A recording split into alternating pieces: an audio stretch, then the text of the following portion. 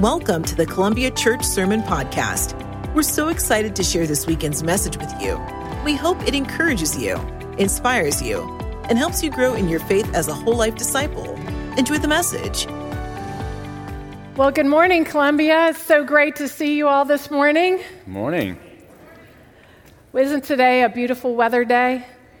Yeah, it just doesn't get any better than that. And it's the middle of August, and I think summer is my absolute favorite season of the year. And one of the reasons I love it is the warm weather and the long summer days, but also it's vacation season. Absolutely. And we get an opportunity to travel and have some downtime. And so this week, David and I were talking about the different places people might enjoy going on vacation. And what we learned is that David would prefer to go to the mountains. And as you likely know, I enjoy the beach. And so we wondered what you all would enjoy and what your preferences were. So we thought we'd take a poll, right? So let's see, which do you prefer? If you prefer the beach, when we say beach, you're going to shout as loud as you can. Yay! What about the mountain? Oh, yeah! Woo-hoo! Yeah! It's about half and half. It's about half and half. Fair. But let's talk about mountains today anyways, even That's though right. we'd rather go to the beach, but okay. So it makes you wonder, which did Jesus prefer? Did he prefer the mountain or the beach? Yeah. And I think he thoroughly enjoyed them both. Yeah. Because all throughout the Gospels, you see Jesus taking his disciples to the mountains and to the beach. Very good. Now, I'm not a serious mountain climber. I hike a little bit here and there. So I did a little bit digging around just to see, what this sport is all about. And to my surprise, I found out it takes a ton of commitment. It takes a lot of time, resources, and crazy amount of skills to be able to climb some of the most popular mountains throughout the world. Yeah. And so of the top 5 mountains that people want to climb and conquer, the easiest, I am told, is Mount Kilimanjaro in Tanzania. And it is a mountain apparently that requires minimal skills. You can apparently just walk the thing. Yeah, minimal. But it still takes 3 to 6 months of training. See? And it will cost you $3,000. And it's about 65% chance of success. Okay. Yeah. So it's not too bad. Not too bad. The next one is everyone's favorite. We all know this. It's the tallest mountain in the world. It's Mount Everest. And Mount Everest, in the Himalayas of Nepal and China, this one requires a whopping $45,000 up front. Wow. Yeah. 2 to 5 years of dedicated training. That's impressive. Yeah. And you have about 66% chance of success. What do you mean by success in this case? Well, if you what don't... happens if you don't? Well, if you don't make it, apparently 14% of those end in fatality. Ooh. So, yikes. Go to the beach, people. But that's not even the hardest mountain, apparently. There's another mountain called K2, and it's in Pakistan, and that one is notorious among the mountain climbers, and it takes 20-plus years of training. This is a lifetime kind of a thing. Wow. And it will cost you upwards of $50,000 plus, $50,000, and tremendous amount of skills, and it is highly likely that you will die trying. This is probably why we don't know about this mountain, right? Probably not. So clearly, there is a cost to be paid when you set your heart on having a mountaintop experience. But as we know, nothing worth having is free. And these mountaintop experiences with Jesus, now, they are priceless. Yeah, absolutely.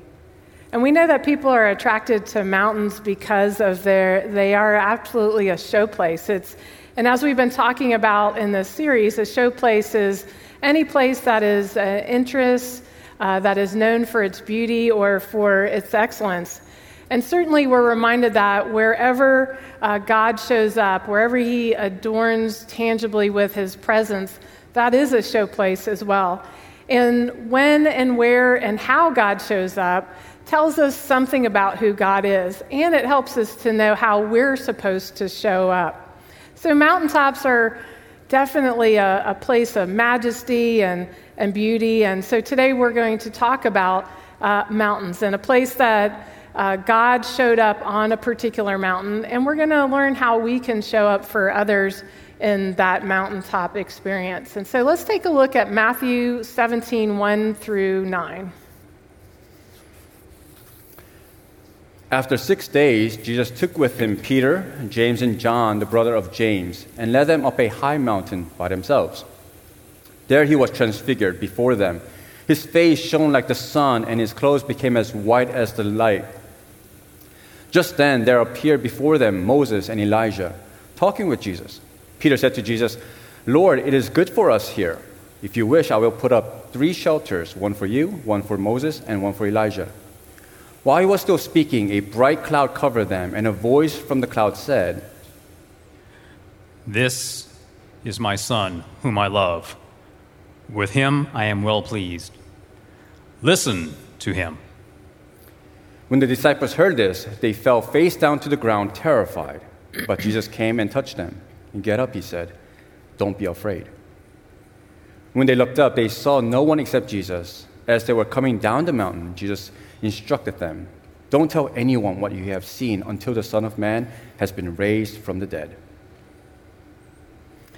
So it's important to know a little bit about what was going on just prior to Jesus' transfiguration in order to understand how pivotal chapter 17 is in the book of Matthew. You see, back in 16, the Pharisees and the Sadducees had approached Jesus, and they were asking Jesus for a sign. And Jesus really didn't want to engage with them, and he basically told them, "I'm not going to give you a sign, and the only sign that you're going to have is the sign of Jonah." And he walks away. So he gets into a boat with his disciples, and he's traveling across the lake. And when he's in the boat with them, he's warning them to be careful about the teachings of the Pharisees and the Sadducees. When they get to the other side and they get out, they start to have a little bit more of an intense conversation. And Jesus begins to ask them some questions. And he's asking the disciples, "Who do the people say that I am?" And their response is, "Well, some say that you're John the Baptist, some say Elijah or one of the prophets." But then things get a little bit more intense and a little bit more pointed. And Jesus is asking the disciples, "But who do you say that I am?" And right away we know that Peter responds and says, "Well, Jesus, you are the Christ, the Son of the living God." For which Jesus replies, "Yes, you are correct, Peter. And you know this because it was revealed to you by our Heavenly Father." And he names him Peter and calls it the rock. And he says that "I will build my church on this foundation for which the gates of hell will not prevail." And so at that moment, he warns the disciples not to tell anyone that he's the Christ. And it's here that we see that for the first time in Matthew's gospel, that he is beginning to explicitly tell the disciples what is going to happen. He's telling them that he is going to have to suffer at the hands of the chief priests, the teachers of the law, and the Pharisees. And so when this happens, he's telling them that he's going to be killed and that on the 3rd day he's going to rise. But when he says this, Peter says, "No, this is not going to ever happen to you, Lord," and he's going to prevent this, for which we know Jesus then rebukes Peter. And now in today's text, we find that it's a week later, roughly 6 to 7 days later, Jesus takes them to a high mountain by themselves. And in Luke's gospel, he tells us that specifically they went up this mountain to pray, away from the other people, away from the hustle and bustle of everyday ministry and life. What Jesus had in store for the disciples required their undivided attention. And perhaps, I'm assuming here, even after a full week's time to really process and to take in what Peter had confessed earlier, that Jesus is the Christ, the Son of the living God, I don't think Jesus was fully convinced that the disciples really got it. And so he says, "Enough is enough. I'm not going to beat around the bush anymore. I'm going to take you and I'm going to show you something special." Because some things are just better experienced than explained. Now, which mountaintop this was, it's really unknown. Now, traditionally, we are told that it was Mount Tabor. It's located to the west of Sea of Galilee. And Mount Tabor is not part of a mountain range. It is a lone peak just jutting out in the middle of a relatively flat region. And so the view from the top of this thing would have been spectacular. But once again, the exact mountaintop, where it took place, is not really that important. What is of significance is that it took place on a mountaintop and that Jesus took them there. Because you see, mountaintops tend to be desolate places. It's a place that has little to offer in the form of provision for a weary traveler. The most you get is a really nice view of the valley below. And these desolate mountaintops are exactly the places where we have to only depend on God alone. And so we can also take a note here that these mountaintop experiences are often a total surprise to us as well. We are clearly told that Jesus took Peter, James, and John with him. It was not really planned, and the disciples did not just happen to bump into him up there, like, oh, Jesus, you're up here too, cool. Yeah. No, it was very intentional from the get-go. And so we can be assured that though our mountaintop experiences can catch us by surprise, they are not random. God has a very specific purpose for them, and at just the right time and at just the right place, God shows up.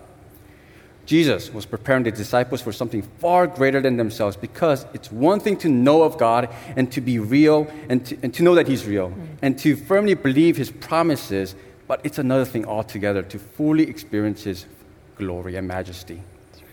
It's even more reason for us to be ready, to trust and obey. So let's talk about being ready, about prepping a little bit. How exactly do you prepare for a mountaintop experience? Now, we have no indication that the disciples here had much time to prepare for this particular trip. And I am sure at this point that many of you who are preppers are just going crazy at the apparent lack of preparation. I mean, you're asking what kind of irresponsible leader would take his disciples on a potential perilous journey, a life-threatening journey you never know, if it was K2, without properly preparing them and having the equipment for the journey. I mean, or at least I would think you would take a thermos full of coffee for them. Right. Really nice. Something. So many of us here, some of us, wouldn't even take another step up this mountain saying, Jesus, wait, you got to, no. I'm going to double check all the equipment, and after I do that, I know it's going to kill me to take all this stuff, but I'm going to take it anyway. That's right. But perhaps that's the point. When we have Jesus leading the way, what more do you really need? I mean, after all, He's capable of feeding tens of thousands of people with just some bread and fish in the middle of nowhere. He speaks to the wind and the waves, and it obeys Him immediately. What can Jesus not do? So the way I see it, the only preparation for going up a mountain with Jesus is to be ready to obey and to stay in lockstep with Him all the way to the top. So we would all agree that there are some things that are better experienced than explained. And so we want to think about, like, how do we be ready for that experience? So as David said, Jesus provides what we need, but there is a place where we have to come in order to engage there. And it starts with expecting that God wants to meet us. And when we think about as post-resurrection believers, we can sometimes fall into the trap of not expecting that God actually wants to meet us in a very tangible way.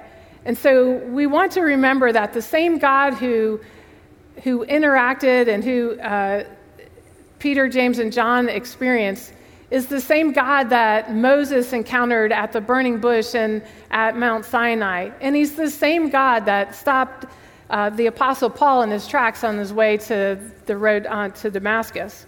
And so we too should expect that God will show up in our lives as well. And so we also need to think about how we actively engage with God.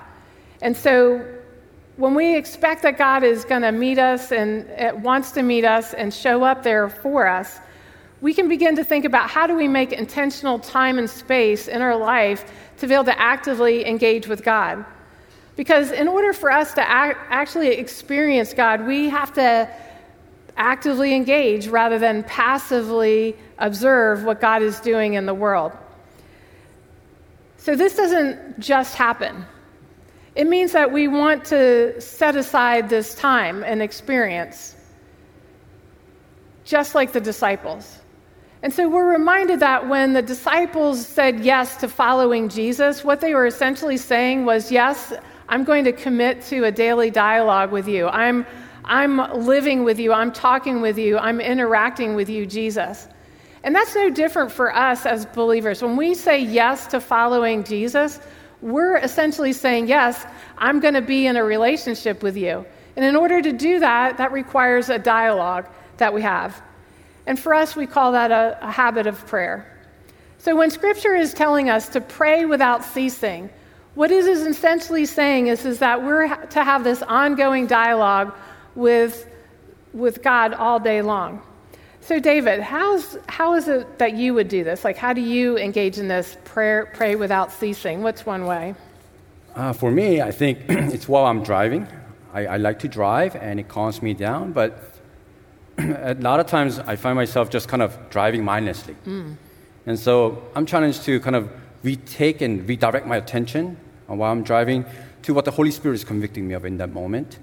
And although it's easy and tempting to just blast music and just listen and just kind of lose yourself in that moment, I also find that music can be a distractor of hearing God's voice. Good. And so these days I find myself just turning the radio off and just going, God, what do you want me to see and what do you want me to hear? Who is it that you want me to pray for? And so would you direct my thoughts at this moment so I can pray for that person and to think about that person? Oh, that's good. So when we're thinking about these intentional times, we can be looking for places where there's repetitive and routine and even some mindless tasks that we engage with throughout our day. And how do we redirect our focus and our attention to be very intentional about actively engaging in a conversation with God? And a lot of athletes do this. We hear runners will have some of their best prayer times out running, weightlifting. For me, I like clipping in at the cycle bar, and when it gets cool and dark, and just attuning my attention and spending time in conversation with God while the person next to me might be riding really hard. But there's other places too. I think about sitting on my front porch in the early morning hours when it's nice out, or folding laundry, or making dinner, or even walking a dog. These are all places that when we are actively and intentionally thinking about it, we can begin a dialogue with God. These are all opportunities, but we must choose to engage with God at that time. Absolutely. Because when we come to God in prayer and experience Him, we have an opportunity to answer the same question that Jesus asked of Peter. Who do you say I am? And we need to be ready to answer this question again and again and again. Because how we answer this question determines how others will experience God through us. Because Jesus knew some things are just better experienced than explained. So the story climaxes with the disciples standing in the Shekinah glory of God at the top of the mountain. And it's there where God is confirming that Jesus is Lord. And when we come face to face with the living God and we see the contrast between His holiness and our sinfulness, we'll have the same response that the disciples had, a simple response of falling down on our face. And so when we fall down, there's this response to God's awesomeness that becomes all-encompassing and overwhelming, that we have this visceral response. And so we see, just like the prophet Isaiah, throughout Scripture, where he says, "Woe is to me, I am ruined, for I am a man of unclean lips, and I live among a people of unclean lips. And my eyes have seen the King, the Lord Almighty." And so here we see the contrast and the extremes of the right response to a completely holy God is our falling down on our face of recognition of this holy God. But in this contrast and in this moment on the top of the mountain, we see where the disciples encounter this holy God, recognize their own sinfulness, fall down in awe. And so we have this one extreme, and on the other extreme, we have Jesus who's standing there in the presence, who reaches down and touches them and pulls them back up to their feet, assuring them that there's nothing to be afraid, and readying them for the mission of the valley below. So in this way, our mountaintop experiences solidify our faith in Jesus. Jesus needed to show them so that they might know Him fully.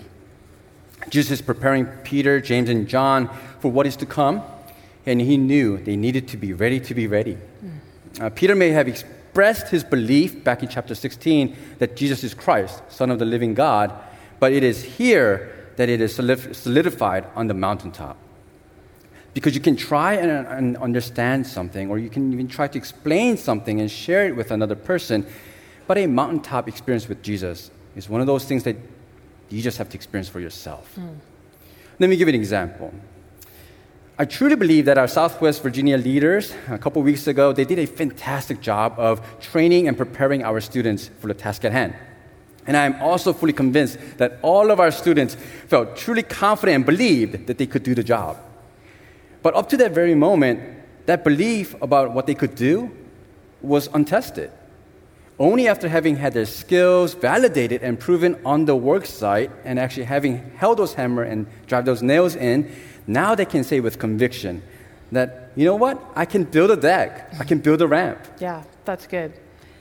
And so when Jesus takes us up the mountain and we meet with God in this one-on-one intimate setting, while it might not be a literal mountain that he's taking us to, we can be assured that he's taking us to a place where he has our undivided attention.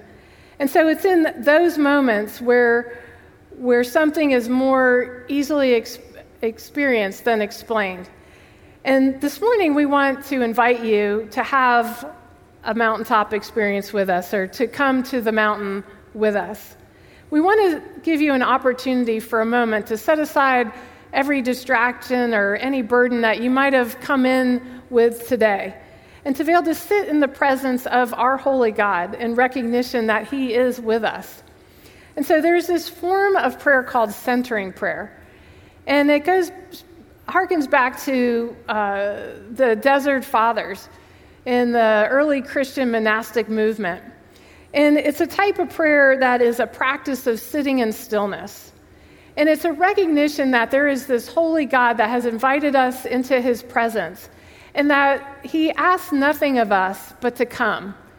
And for us to recognize that there really isn't anything that God needs us to bring, but to sit in his presence. So if you would join me, I'd invite you to sit in your seat with your both feet on the floor, and to join me in a prayer posture of hands up or hands down. And I invite you to find a centering word. Perhaps it's holiness, or healer, provider, or sustainer. A word that is meaningful to you as you think of the Lord. And you're going to use this word so that, because in the next 60 seconds while we're doing this, your mind will likely wander. You might start thinking about what you're going to do next, or where you're going for lunch, or, boy, this is awkward, how long will this be? And so when that happens, use your centering word to just gently call yourself back to that place, and to just sit in the stillness of the Lord. So let's close our eyes and sit with God.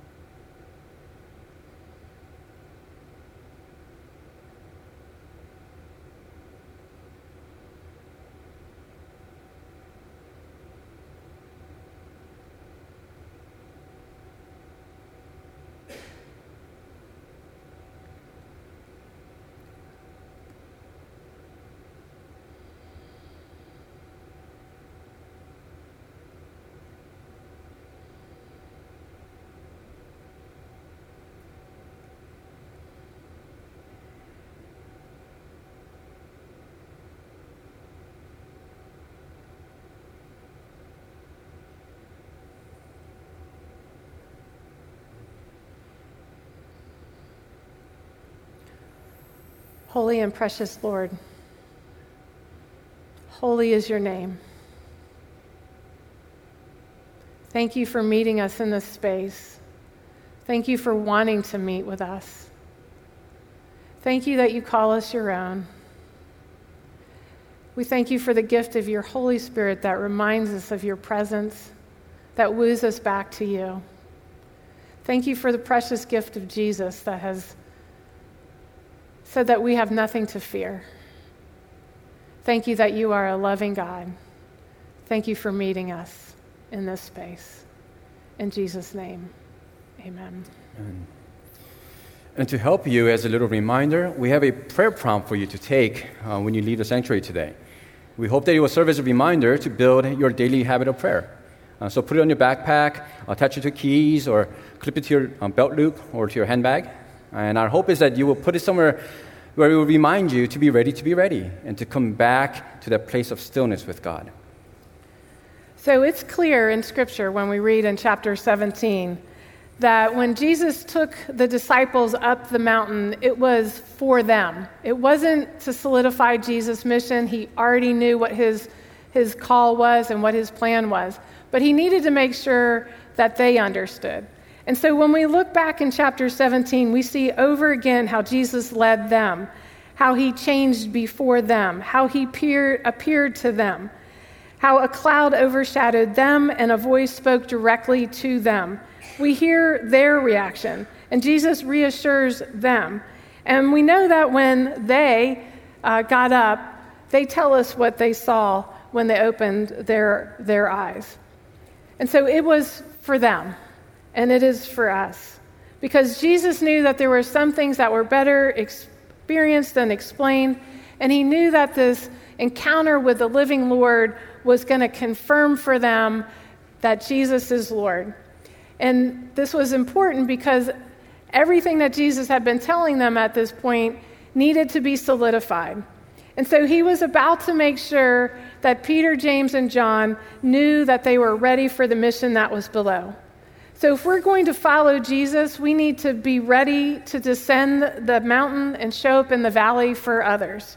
We must be ready to share what we've experienced, and if we're going to show up for others. So we want to be able to walk alongside our friends, our family, our colleagues, our classmates who might be going through tough times, who might need to be reminded by us that there is the hope and that there is a way and that Jesus is there with us. And so we want to remind them and continually point them back to Jesus as Lord. So I'd like to share a personal story. Now, of the many mountaintop experiences that we've had with God, and the one that stands out for my wife and me took place in April of 2014. This was about 10 years into our marriage and still no children. And as you can imagine, one of the hardest things that I had to do as a husband was witnessing the suffering of my wife and not having the ability to do anything about it.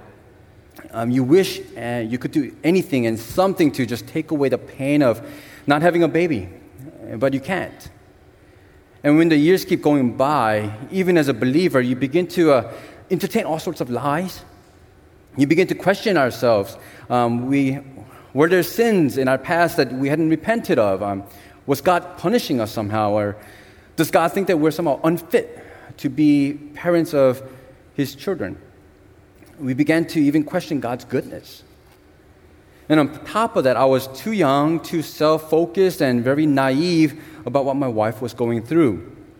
And only in hindsight did I realize that there were many instances where we avoided certain gatherings because it was a trigger, a reminder of what we did not have. We were one of the first among our friends to get married, but by this time, many of our friends were having multiple children, and we had none. And so baby showers were very difficult for my wife. As happy as we were for our friends and their budding families, it was very hard to bear. We even avoided family visits, afraid of the inevitable question of, when are you going to have a baby?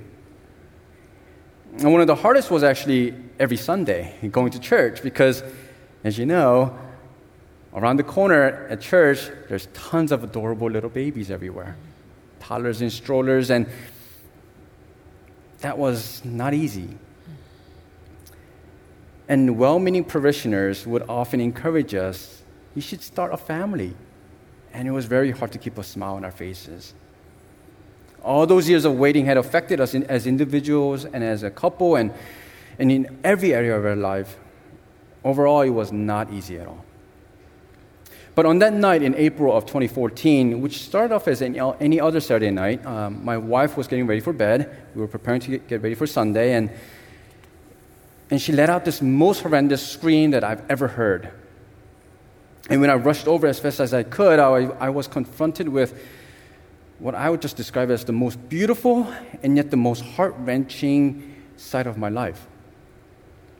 My wife and I, we had basically experienced a miscarriage right there that night in our home. See, after so many failed pregnancy tests, it became emotionally draining for us to even think of having another test done. We didn't want to see that negative result.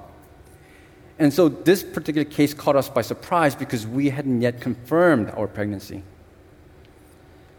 We just never imagined that pregnancy was possible for us. We just waited for so long and we just kind of thought, maybe just this won't ever happen for us. So it was crazy. Because part of us, we were elated in that you got pregnant. Mm-hmm. But at the same time, we had to grieve the loss of our baby. So we experienced both life and death in the same time. And to this day, we're not sure how in the world do we keep ourselves together. Because my biggest concern at that moment was to make sure that my wife was okay and that she wasn't going to lose it and that I wouldn't break down and not be of any help to her. But in the middle of this craziness, I had an opportunity to hold our precious baby. And now it took all of me to hold the lifeless body of our baby in my hand. And as I held our son, they told us that later, after they did some tests, that it was a boy. I was able to make out his newly formed fingers, his toes. He even had these little indentations for his future fingernails. I could see his eyes that were forming, his little cute nose, perfect lips, and I was even able to make out his heart. He was just perfect in every way. It was only later that we were told that he was 12 weeks old at this point. But even at that early stage of development, our son bore the fingerprints of God, and he truly was fearfully and wonderfully made. Now, standing there holding our son in my hand, I had to decide, what do I believe about our God? And you know what? In what was the most chaotic and unbelievable experience of my life, I also experienced the greatest peace that I'd ever known. It was as though God was telling me, David, do you see how you're holding your son in your hand? That's how I'm holding you. Our mountaintop experiences can catch us off guard at times. But God uses them to solidify our faith in Him, to mold us into His likeness, affirming our faith in Him yet again and again, readying us to be used in the valleys below. You see, it was through our encounter with the loving grace of our God that night that we got to help so many others who had never shared their grief, burden, and past pain. We would have never been able to sympathize with or know what to say to those who are hurting otherwise. We still don't know what to say, but we do know what it's like. And our tears are genuine because we've been there. And what's most important, let us not forget that our Lord Jesus Christ has been there too. That night, God made it very clear to us that He loves us, and that in His perfect timing, we too will experience the joy of having a baby. And so on July 30, 2020, at the height of the pandemic, God gifted us with His beautiful child, Shiloh. Wow.